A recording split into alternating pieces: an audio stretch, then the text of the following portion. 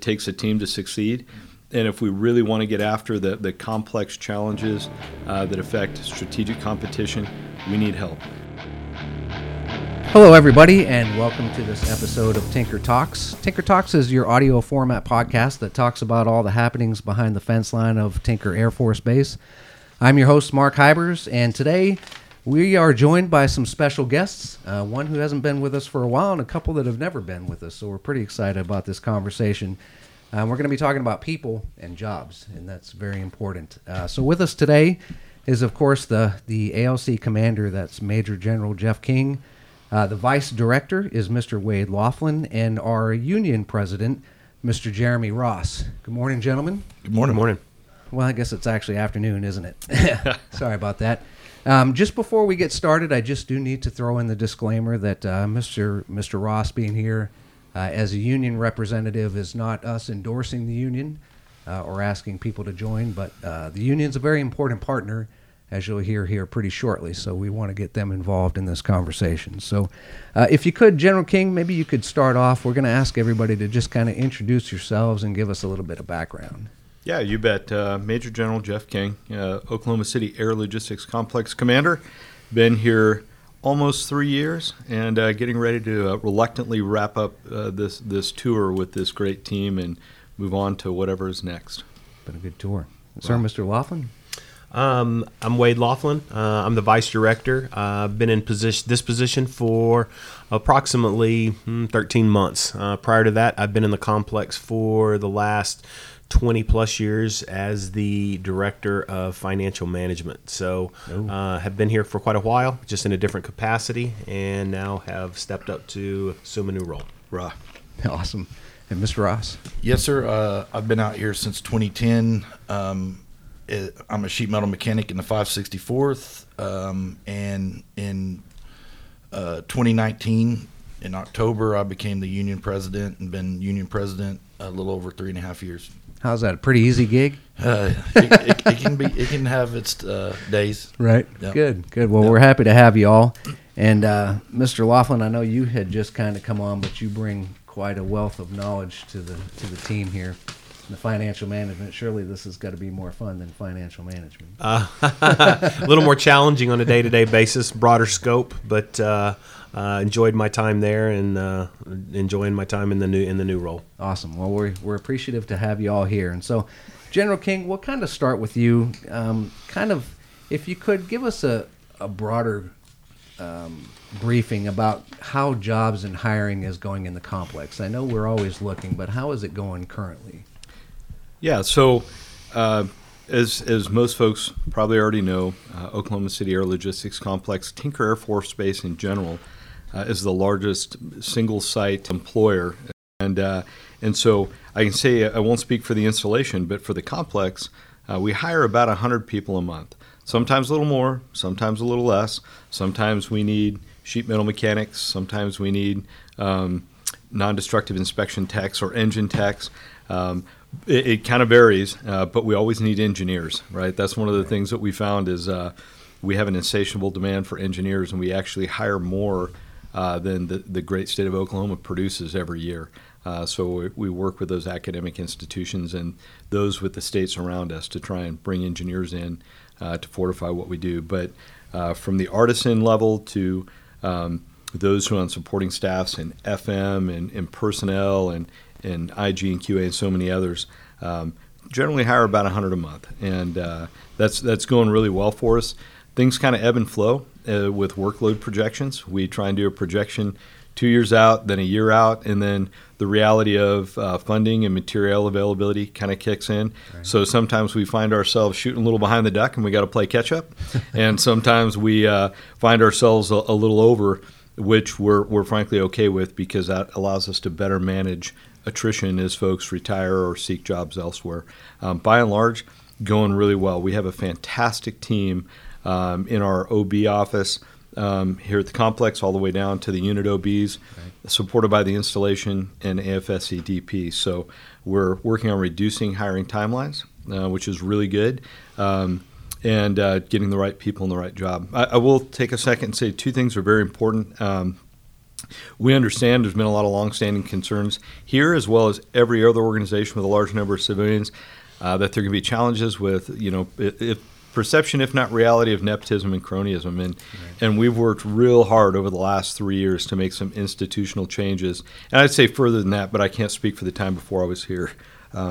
In terms of overhauling our hiring processes to make sure that we are getting the most qualified candidate. That's not to say that family and friends aren't welcome here. They absolutely are. In fact, that's one of our strengths is when we have multiple generations, there's a commitment to the mission, right? But folks will, our goal is that folks aren't hired on familiarity. They're hired on their skills and what they bring to the fight. And even if they're coming in fresh off the streets with no aircraft maintenance experience, I've talked to folks that were, stalkers at, stalking at a company downtown or serving at a company, and they come in and we have exceptional training programs. Mm-hmm. And for those who want to get a little experience coming in, they can go to any one of our great career techs and get either certifications or some experience that gives them a little bit of a leg up. So getting after those institutional hiring processes has been very important to make sure that we're hiring the right people for the right job for the right reasons. The other thing I'll quickly mention, then we'll move on, is we're spending a lot of time and effort on formalizing our succession planning, meaning the first thing we do is identify qualifications for a job. Mm-hmm. Then we go out and work to develop a robust candidate pool. And we found that if we equally develop people and we're putting as much investment in everybody, we're developing a robust pool. Then we get into our hiring process. So if you've set specific qualifications, you've developed people well, you've got a lot of great choices for when we panel and board for those first, second, third line supervisors, squadron directors, group directors, et cetera. So again, made a lot of what I call institutional changes to try and close some cultural gaps in the complex and make sure we're just getting the highest quality personnel. That's it, but it's an important conversation. I'll add to that a little bit as well too. One of the biggest pieces of it that we believe to has to happen is we have to provide transparency to our workforce. We have to provide transparency to them. We have to provide transparency to outside workforce as well too of what we want in. So as General King mentioned, the succession plan is one way of doing that because it identifies what those requirements, those criteria of what we're looking for in individuals when they come in the door to go do. But then the second piece of that, as he mentioned, is the hiring piece of that. And for them to understand what that hiring piece looks like, how we go about doing that, how to do that. And so if they can understand that, it lowers that bar for them to think that there's this behind the door deal going on of something of how people come on board and how they do.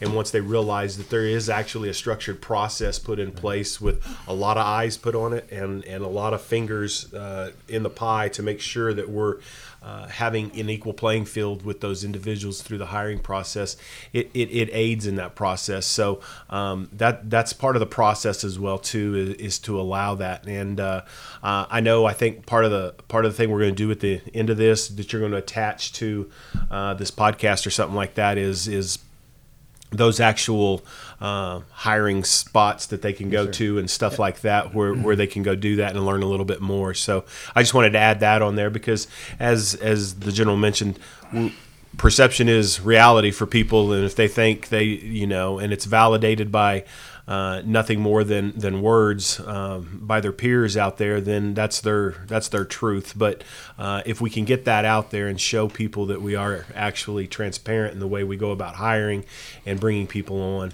then it helps with that cronyism, nepotism, and type of mindset that's going on out there. Well, it's good that came up, real early in the conversation because it's important for people to know and understand that there's no utopian society, but the fact of the matter is that we're doing the best that we can, and the process put in place is actually quite good. I mean, it's not really all that people based. I mean, there's quadrant boxes, and I think each unit may have a little different way of hiring, but it's very much based on skills and what you've done. And let me just kind of correct the record there. That's the benefit is each unit doesn't do their hiring. We have a centralized process now, right? That takes individual hands out of it to a degree, right? At the end of the day, supervisors always get a choice, but the number of the records that they're choosing from have been screened and aligned to make sure that they get a high-quality candidate, a pool of high-quality candidates, instead of just being able to be handed a resume by someone they know and process that. So that goes very well. Two quick things I'd like to add, and then we'll move on. One, before we make any changes to our hiring or promotion processes, we always lash up with AFGE. Absolutely. Yep. While it may or may not be a master labor agreement kind of a design thing, that's a courtesy we do, because we found that the more tightly wrapped we are with AFGE in these types of things, the more successful they are. And by the way, Mr. Ross and his team always bring in constructive criticism to really improve that process. And, and it helps. It also helps, sir, too, when we articulate it. When folks come to, and talk to the union, we are able to articulate, sometimes at a different level to them, and that we were at the table when we were negotiating these processes. Right. So. Well, and the last thing I'll say, and thanks, Mr. Ross, that's an important point, right?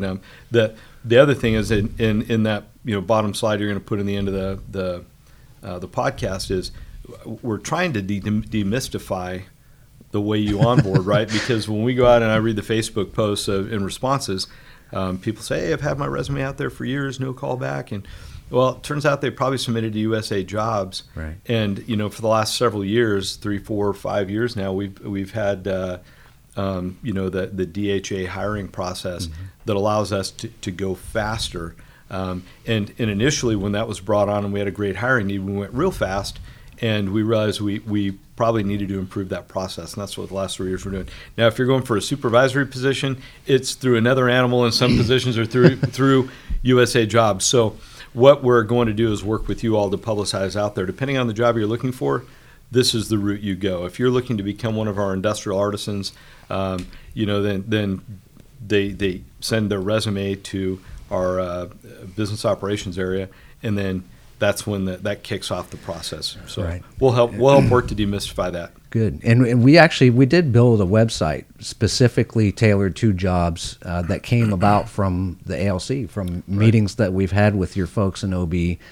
And a lot of it talks about not going through USA Jobs, but and there's a lot of opportunities. I mean, if you do your diligence and stay on top of it, I mean, it may take you a while, but it's an incredible place to work. So yeah, it is. And the important thing to note is if you don't hear something back in 6 months, resubmit. That's kind of the timeline, is resubmit, because in some cases we may have 300 people lining up to come be sheet metal technicians, and we over a 2-3 month period, maybe we only hire 75 or 100 because we're really focusing on jet engine mechs or non-destructive inspection or electricians, right? So it just kind of depends. But after 6 months, hit that reset button, send your resume back in, and then and that way you can be sure that you're still being considered. Right. Yes, and you always want to make sure that your resume is updated with the most current information. Right.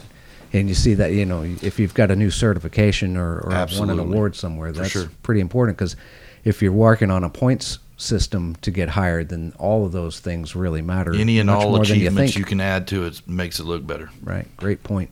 And I know we hadn't really discussed this, but you brought this up, and I wondered, how difficult is it in an organization that's over 10,000 people to forecast 2 years out how you're going to have to hire?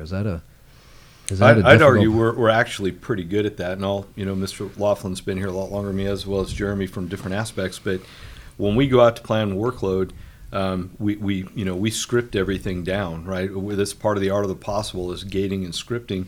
And so when we know, basically, WIP, TAT, and output, it's a function called Little's Law, right? When you know how much your output is going to be required, you know how much you're going to have work in process, you know how fast it needs to move. So we apply that application, the scripting of work, to determine how many of each technician we need, and we forecast that. The challenge is we forecast that out in a 2-year time. We reassess it right before we start the production year, and then reality kicks in. And that's material shortfalls, funding may not have panned out as we needed, or maybe things in those 2 years, some things broke more or less than expected, and when we actually go to produce what the supply chain asks us to produce, doesn't exactly look like we thought it would look like. It turns out life moves on in 2 years, Right. inside the planning cycle. So it is constantly, if you've ever seen someone fly a helicopter, all hands and feet are being used at once, right? They got the stick, the collective, and the rudder pedals. Or in a ship, you're tacking sails and driving the rudder. It's the same thing here, where it constantly takes attention to get a beat on where are we at, can we produce. Oh, this wasn't material supportable last quarter, but guess what? The contractors came through, and now the material is coming in. Now we need to adjust, what we're doing. That sometimes requires different people than we have. So it could drive some rapid training. It could drive some overtime until we can hire to meet the need, those types of things. So. When your organization, sir, is really setting the bar for the AOP, and the rest of us, I know, as we're doing it in our office too, but we're all really struggling we're running to stand still, basically. But it's good. I mean, it's good to see the process works in more than just turning out an aircraft from a certain amount of days to a certain amount of days. Well, as they say on a TV show, this is the way. This is the way. AOP, this is the way. That's right. And out here, ever since I became president, all of my stewards have attended AOP 101 training. All of my stewards go through it, so we can see the whole process work from our side of the fence. Right. And it's really helped them a lot. Yeah, making it really a part of your DNA is the key to this. Absolutely. I've been around long enough here that it's been called AOP, it's been called lean, it's been called transformation, it's been called, continuous process improvement. theory I of mean, constraints, you name it, we've been through it, and it's been called that. So, but let me tell you, at the beginning of it, it was very difficult to get people energized to want to change the process and buy-in from the bottom level all the way up to want to do that. But I believe now, for sure, in the production environments, we really have that bought-in mentality for AOP, because they can see the results associated with it. They can see the benefits of it. But we're instituting that across the board in the administrative areas as well. So we believe it's part of our DNA. It is who we are. It is what we expect on a day-to-day basis from our people to understand that. So, Well, and when it was initially brought on, I think there was a concern that, wow, if we get more efficient, we won't need people. We're going to lay people off. that was the thought. Yeah, and that is truly not the case. What we want to do is use art of the possible to make sure our artisans have the time, training, tools, tech data, and number of technicians needed to do the job in hand. And if we can free people up, that allows us to go out and apply them to new workloads. So Absolutely. I think if you look back over the history of the complex, we've only gotten bigger, since we put in AOP, because the workloads come in because we've demonstrated that we can take on more workload. And do it safely. Yeah, Yep. and as we bring in advanced technologies that may free some manpower for some tedious tasks, whether it's drilling out rivets or masking parts to be plated or whatever, what we do is free those artisans up to do something only human beings can do. Right. So the intent is never to cap our hiring or anything else. It's to bring on more workload in the organic industrial base, because at the end of the day, the R3 depots, the organic industrial base, is the insulation policy against an inflexible or not entirely responsive commercial industrial base. Right. So at the end of the day, it's about providing our warfighters what they need. And if we can't get it quickly from the commercial side, we got to produce it here. And that's what people do with the facility and machines that we have. So we absolutely want to have the right technicians to meet the need, especially today as we talk about returning to major power competition and whatnot. I mean, we're ever closer to what we felt here during World War II, right. Potentially a two-theater war, right? So we got to be on point. AOP, advanced technology, all helps that because it allows us to get the best out of our people. Awesome. Wow. And I know we talked a little bit about STEM, and I mean, STEM is obviously, it's a huge topic everywhere you go these days, but is that the most needed job in demand, or where do the artisans come into play on all that? Well, so I'll tell you, the state of Oklahoma is trying hard to make aerospace, the number one industry in Oklahoma is energy, and they're trying to surpass it with aerospace. So not only Oklahoma, but the ALC here, other, I'd say, folks that provide MRO activities maybe up the road, and all these pockets of industry that Oklahoma is bringing in requires technicians, professionals, other professionals in the whether it's financial management or human resource or whatever, and definitely engineers, right? But everything in aerospace is technology based, and so we're working quite a bit with the Garrity chapter of the Air Force Association, our university partnerships with OU and OSU and others, to get out and do STEM education in middle and high school to make folks better prepared to come do this job. So do you require completing calculus to come be a CNC tech here? No, you don't. We have great training programs. Right. However, really understanding and appreciating the various aspects of STEM makes it a much easier transition. And then by advancing STEM education, maybe we can get more people interested in, we've got what we may call our blue collar and our white collar workforce. Right in the middle squarely, we have what we call our new collar workforce. And those are the folks that serve as a blend between the artisans and the engineers to get out solving problems and employing new technology. And that definitely requires a STEM background as you're coming in there. So yes, my perspective, STEM's incredibly important to everything we do in the aerospace industry. Most every job we've got. Right. And Mr. Laughlin, go ahead, sir.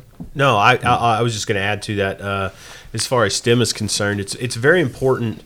The stigmas associated with working for the Air Force as a civilian.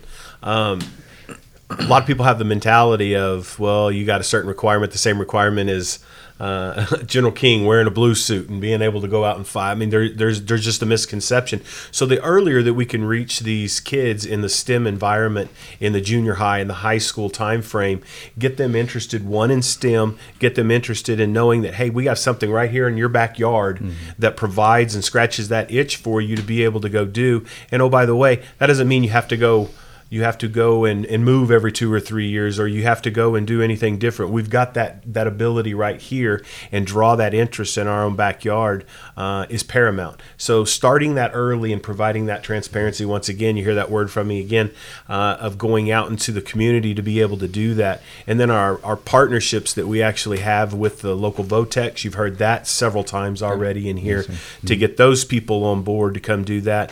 And then we also have now educational partnerships with many universities in the state of Oklahoma, where we are honing in on that STEM relationship with them on differing things. And so we're going all the way across the board. We're starting at young, we're going all the way through to the college level, and we're wanting to bring those people in and have a relationship with Tinker Air Force Base all along the way.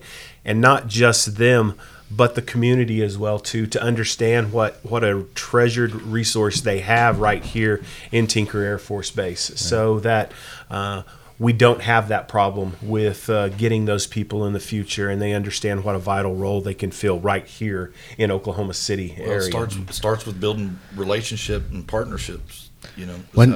We've seen a pretty big uptick in partnerships over the last probably 5 to 10 years or so. I mean, real big in the last probably since you've been here, General King. We've seen a lot. I think this team with my predecessor, General Hills, he's a huge collaborator. I've followed him into multiple assignments, so it was no surprise to me that he was expanding out in that area.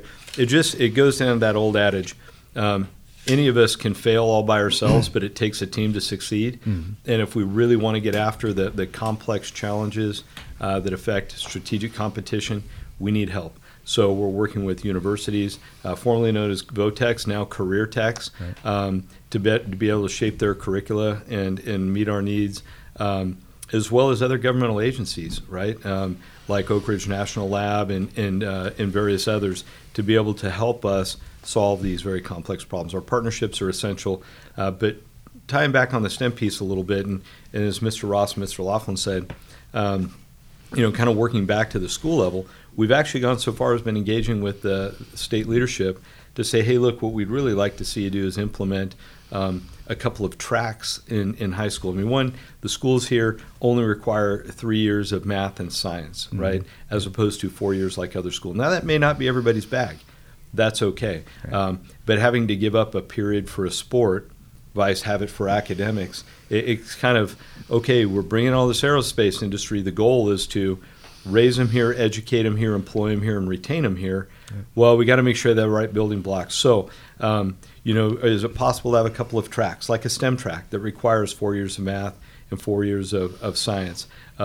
Maybe do we recapture that seventh period that we're a sport and use that for academics? Likewise, do you have a career track where maybe you work with Rose State College? Do you work with the career techs to go out and get either certifications or build skills from accounting to electrician to bending metal to working on stuff, architecture? It doesn't matter.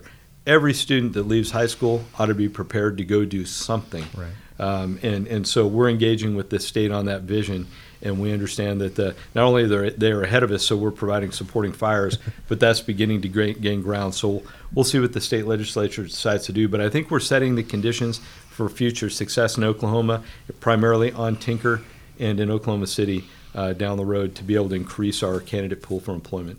Well, I think that's great that you say that, and for you, that's important that somebody in your position is so engaged in something like that, because this is likely to happen long after you're out of here. And it's a relay, maybe for not, sure. Yeah, and it's not just me. We've got our fantastic installation team in the Air Base Wing, who are the primary, is the installation command team, the primary agents for interacting with the community. We're fortunate to have the Air Force Sustainment Center headquarters here. Mm-hmm. So we have a 3-star and his excellent team, Lieutenant General Hawkins, very engaged and engaging, out not only talking with state leadership and community leadership, but also our federal legislators and folks in D.C. who help get us what we need to set the conditions for success. So really, it's a team of teams effort in building those partnerships. Right, great vision. That's what it takes to be successful for our future generations.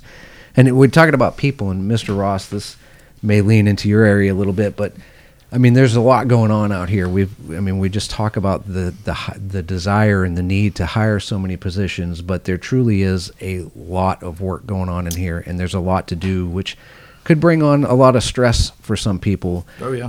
Sure. What kind of programs do you guys have, and especially even the union? I know the union's involved a lot in trying to help mitigate stress and things. So we're involved in a lot of different programs. We're partners with DEIA, with the OCALC and the Air Base Wing, with the DEIA programs, the VPP programs. We're part of Transformation.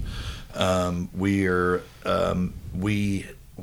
just DEIA is a really it's a new program that's taken off, and we're starting to see a lot of really good results from it. It's really coming a long ways in a short period of time. Right, and that's I think you talk about how involved you guys are, and I think we'd had a conversation before about how beneficial Tinker is, and especially the complex, because the complex is by far the largest wing here. It's the largest organization. But it's important that the union is so involved and so in favor of working so closely with General King and all the Absolutely. units here on the base. So we have, we out here at Tinker, we represent not only the OCALC, but we've got the CDCs, we've got AFES, we've got NAF, we've got DLA, we've got DISA. Mm-hmm. So we've got a lot of folks. So we have everybody out here but the fire department. Really? The fire department is covered under their own union, IAFF, but so we cover pretty much gate to gate, and so we have to be there. We have to have somebody. We have close to 72 stewards out here on the floor, always walking the floor between days, graves, and swings. Right.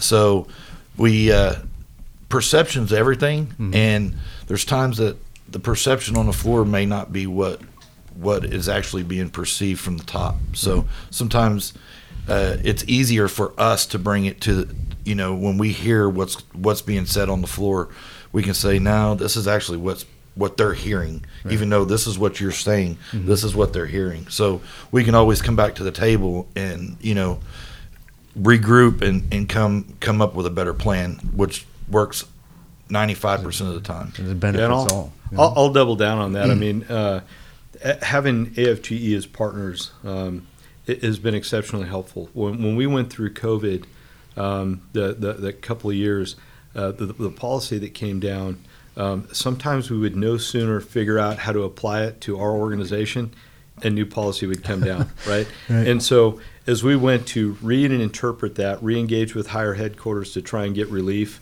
for our workforce. I mean, one example originally came down and said, hey, everyone will test every 72 hours. Like, well, that doesn't work. We work 3 shifts. We work weekends, not a great battle rhythm. Right. And by the way, so few instances of people contracting COVID at work due to our mask separation and cleaning policies. Not sure we even really need it, right? So we tried real hard to get out of testing altogether, but the law's a law. So we went after. We were successful in expanding that to once a week, and that was mainly from employee feedback to AFGE coming to us, and then we armed up and went to do battle, but collaborate with higher headquarters, and try and get a little bit of relief. But from COVID to VPP to you name it, AFGE has been exceptionally important. And Mr. Ross is right. We're up here and we spend hours and days working on some of the toughest issues.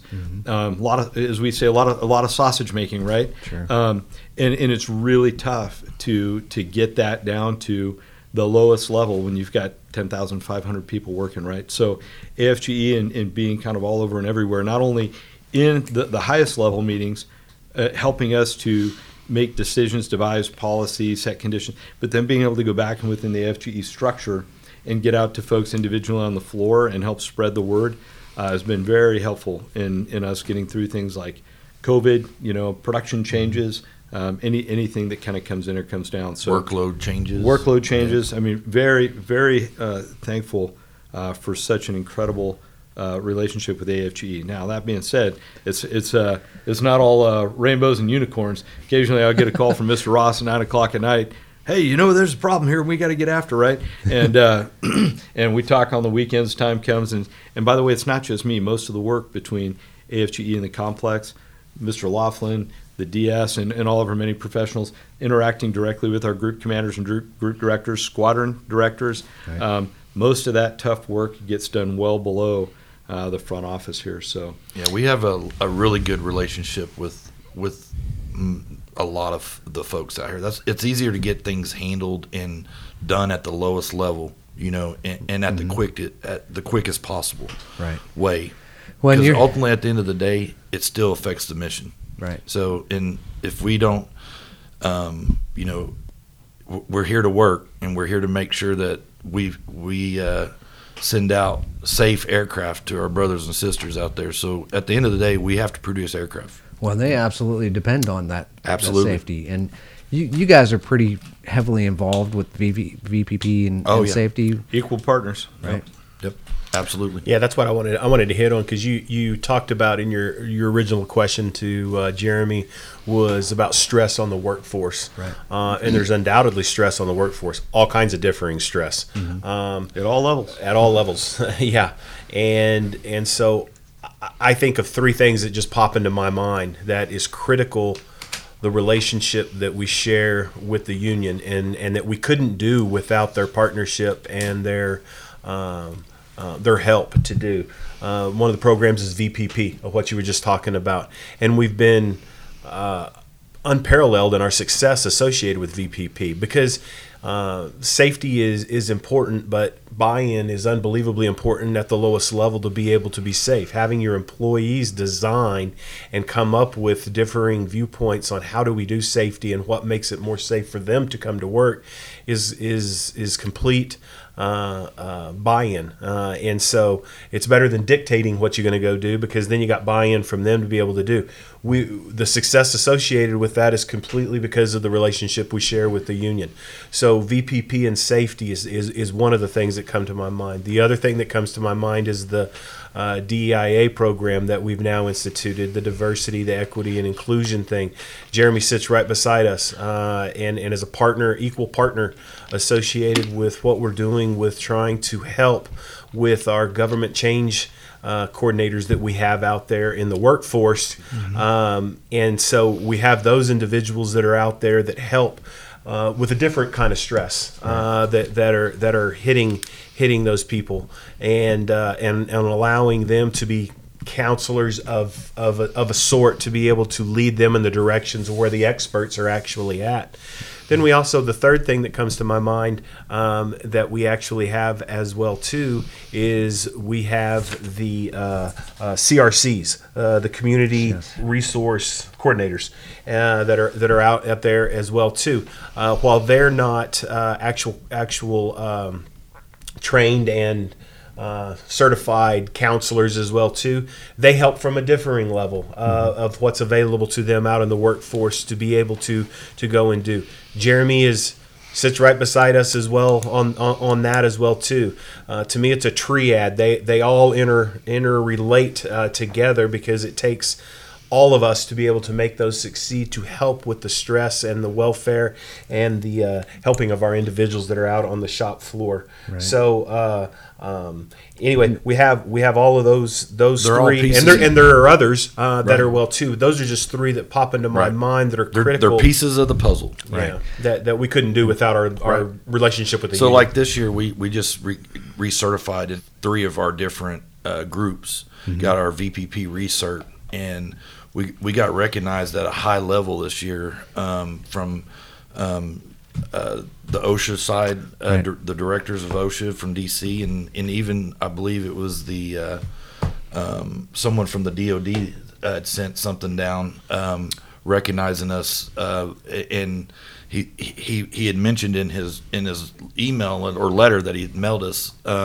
about the relationship and the partnership is what makes this program happen. Right. And it is. I mean, that's what, if you don't have a relationship, you're not going to be able to have a safe atmosphere. Right. And this is the CRCs and those are fairly new Absolutely. programs. Yeah, so and to get after the kind of the triad that Mr. Laughlin talked about, and this is kind of how we're looking at it right now. The union and that representation is one, right? And we allocate a certain amount of overhead for taking care of people and getting after production that way. The other was our group change teams associated with our DEI program is another. And while it's focused on more solely on DEIA, it allows us to, folks, as they get out and make contact, they find folks that have issues, concerns, challenges across the spectrum, vector them to right resources.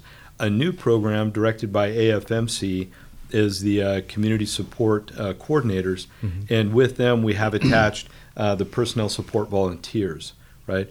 And so those are the folks with the broad spectrum that are get out and kind of the first line non-supervisory. Hey, how's it going? What's going on with you? Where are your stressors? Whether it's having some marital challenges, which happens with us all, right. Financial challenges, maybe it's EO related or DEI related. Those personnel support volunteers have a Rolodex of resources to vector our people out. So really we're hitting at it 3 different ways here, but 2 of them, really all 3 of them, require volunteers. Whether you volunteer to be a union steward along the way, or you're a member of one of the DEI group change teams, or a personnel support volunteer, it is about airmen, big A, right. Civilian airmen helping each other and carving it. And what we've made in the decision of the complex is it is worth allocating some non-production time for our people who want to help our people to go out and do this. Awesome. It's all about reducing those stressors in life, and we've all got them. Because ultimately, at the end of the day, it makes money. And it produces the mission, right. The aircraft. Yeah. As long if you've got happy employees and the morale's up, they want to be here. They want to come to work. They want to be able to, they feel like they've got something when they watch that airplane take off that flight line. Right. They know they touched that airplane somewhere. They've had their hands on that plane.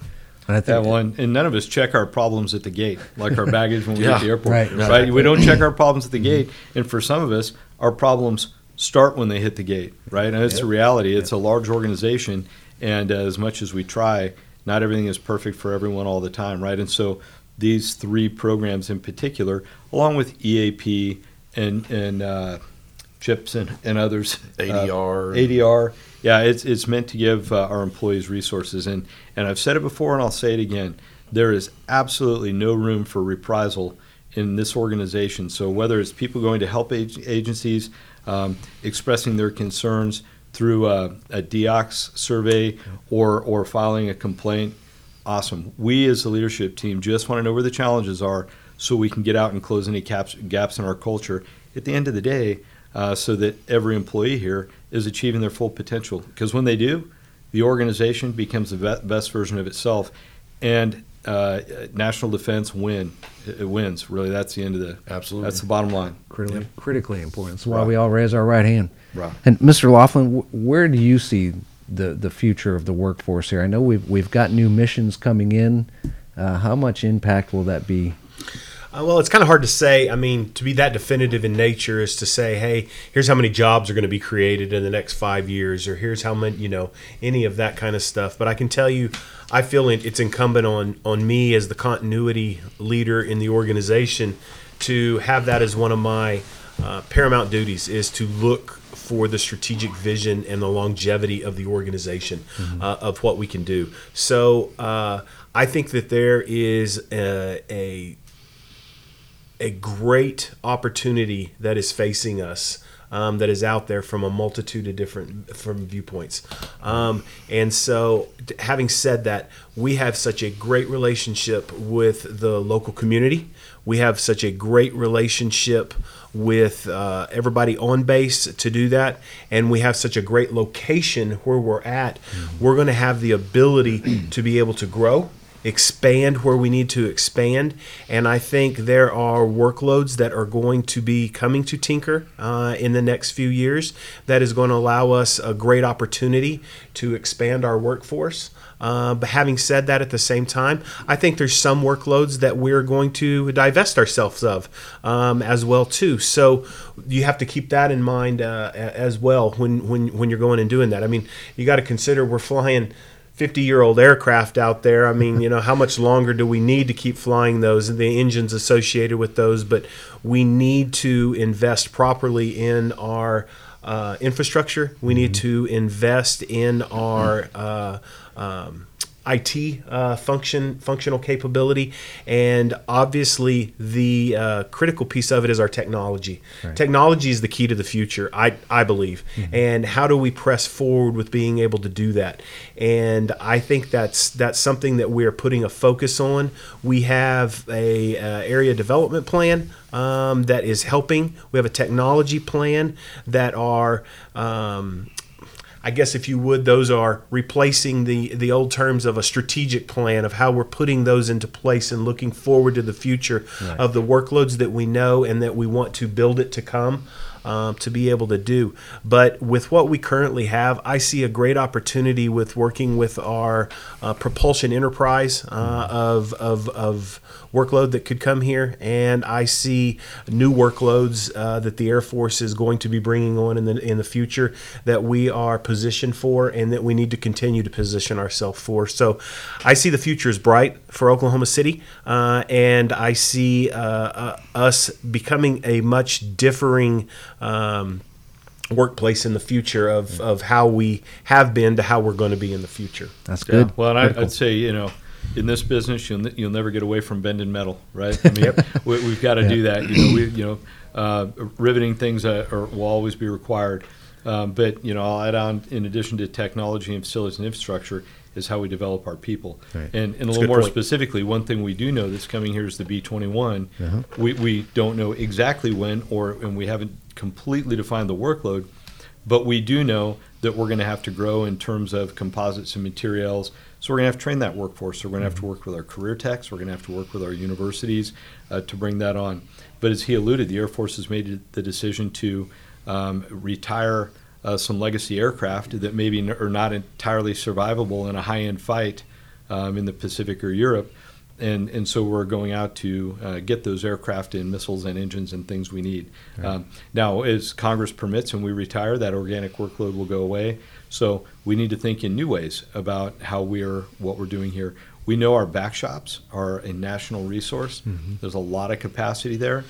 We're working hard to expand our organic manufacturing capabilities, from growing our foundry to bringing in 3D polymer sand and metal printers, to just getting after core basic manufacturing and not just maintenance, repair, and overhaul and modification. So we're growing in that area to make sure we can continue to bring that workload in. And frankly, we haven't talked about software yet. Software in the sustainment center is grown between 5 and 10% a year each year. Lines of code over the last couple of decades have gone from like 15,000 on a C-130 to now 150 million on the 135 or on the F-35 or whatever. So the point is we have a growing need for software engineers. We will always have a need for technicians, and that they may change some of the skills we need, but some of the critical skills we know we always have is in non-destructive inspection, METCAL, metrology and calibration, and some others. And of course, engine mechs are key to us as well. So right. And good to know that, I mean, it could be easy enough to just sit back on our laurels here and say, hey, we're planting our foot firmly in the sand. We've got this workload, and the workload's going to be around when I retire. So why would I bother trying so hard to keep moving forward and reinvent ourselves for future work that we know we're going to have to deal with? You don't want to get caught slipping. That's right. I can assure you that is not the mentality of this organization. Absolutely not. And that's good. We're striving every day to shoot in front of the duck. And we look at an industry, and we see certain commercial partners are not just using additive manufacturing or 3D printing for repairs, but they're actually using it to print new parts. Absolutely. Fuel oil coolers,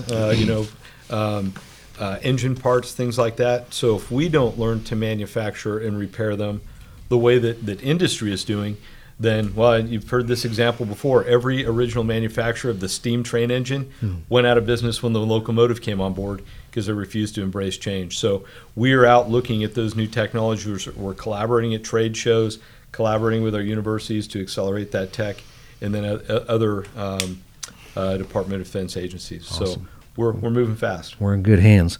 And sir, I think we'll wrap this up with, we talk about how much civilian population is here at the complex, but what about service uniform people that are either coming out after 1 or 2 tours or coming out of retirement and don't want to leave Oklahoma City? Are there opportunities for them to come to work here? Yeah, for sure. And beyond just the ones that are currently stationed here that may want to stay, there's opportunities for more to come in, right? We're just about 10,500 people, give or take 100 from month to month. Less than 100 are uniformed here. Wow. Now, when you look at our civilian population, only about 4% have any prior military experience, right? Wow. And and that's okay. No one's saying there's a quota or a number or a goodness, but we do know, like if we need NDI professionals, if we need AF-METCAL or METCAL professionals, that there's folks that have been doing that, and not only doing it, but getting promoted in rank and leading in those areas for sometimes a couple, maybe 3 decades. And rather than have them go out to industry, we'd rather them come here. So a couple of things have come into play. One is the 180-day cooling off period for people retiring seeking jobs in the grade of GS-13 and below. Right. That has been set aside for now, which is good. So it allows for the hiring of folks. And then there's a couple other things that make Oklahoma just a great place to be. Military retirement is not taxed by the state of Oklahoma. They just passed that about 9 months ago. Awesome. They're doing to make it favorable, right, to try and bring in the right folks. And for military members, I think I'm coming up on my 14th move in 30 years. We don't have an anchor point. So for military members retiring, if they don't want to retire to their home state of record or that of their spouse or partner, and they want to get roots, wow, what a great place. Cost of living, community support, financially speaking, and there is so much aerospace work here. And if they're going to come up in Oklahoma to do aerospace work, we'd rather them stay within the Department of Defense and contribute to the mission and learn from our civilian workforce and maybe bring in a couple of tricks of the trade from the uniform side as well. It's a matter of ironing, sharpening iron, right? Yes, sir. And, sir, I think with that, that's a great place to wrap up. And, gentlemen, thank you so much for taking time out of your day and coming out to talk about important topics, but the people, the point of execution of what we do here. And so with that will bring to close another episode of the Tinker Talks podcast. As we had stated earlier in the podcast, we will put links to our website and specifically the jobs website, which we created, which really gives people a good handle on how to break down the DHA process and how to get hired out here in a multitude of ways that are not USA jobs. There is USA jobs, of course, but there are other ways to come to work out here and better, more seamless ways. So we'll make sure to have that link. Also, make sure to check us out on the social media sites. The Facebook page and Instagram is at Tinker Air Force Base. Our Twitter page is at @team_Tinker. And, of course, check us out on LinkedIn.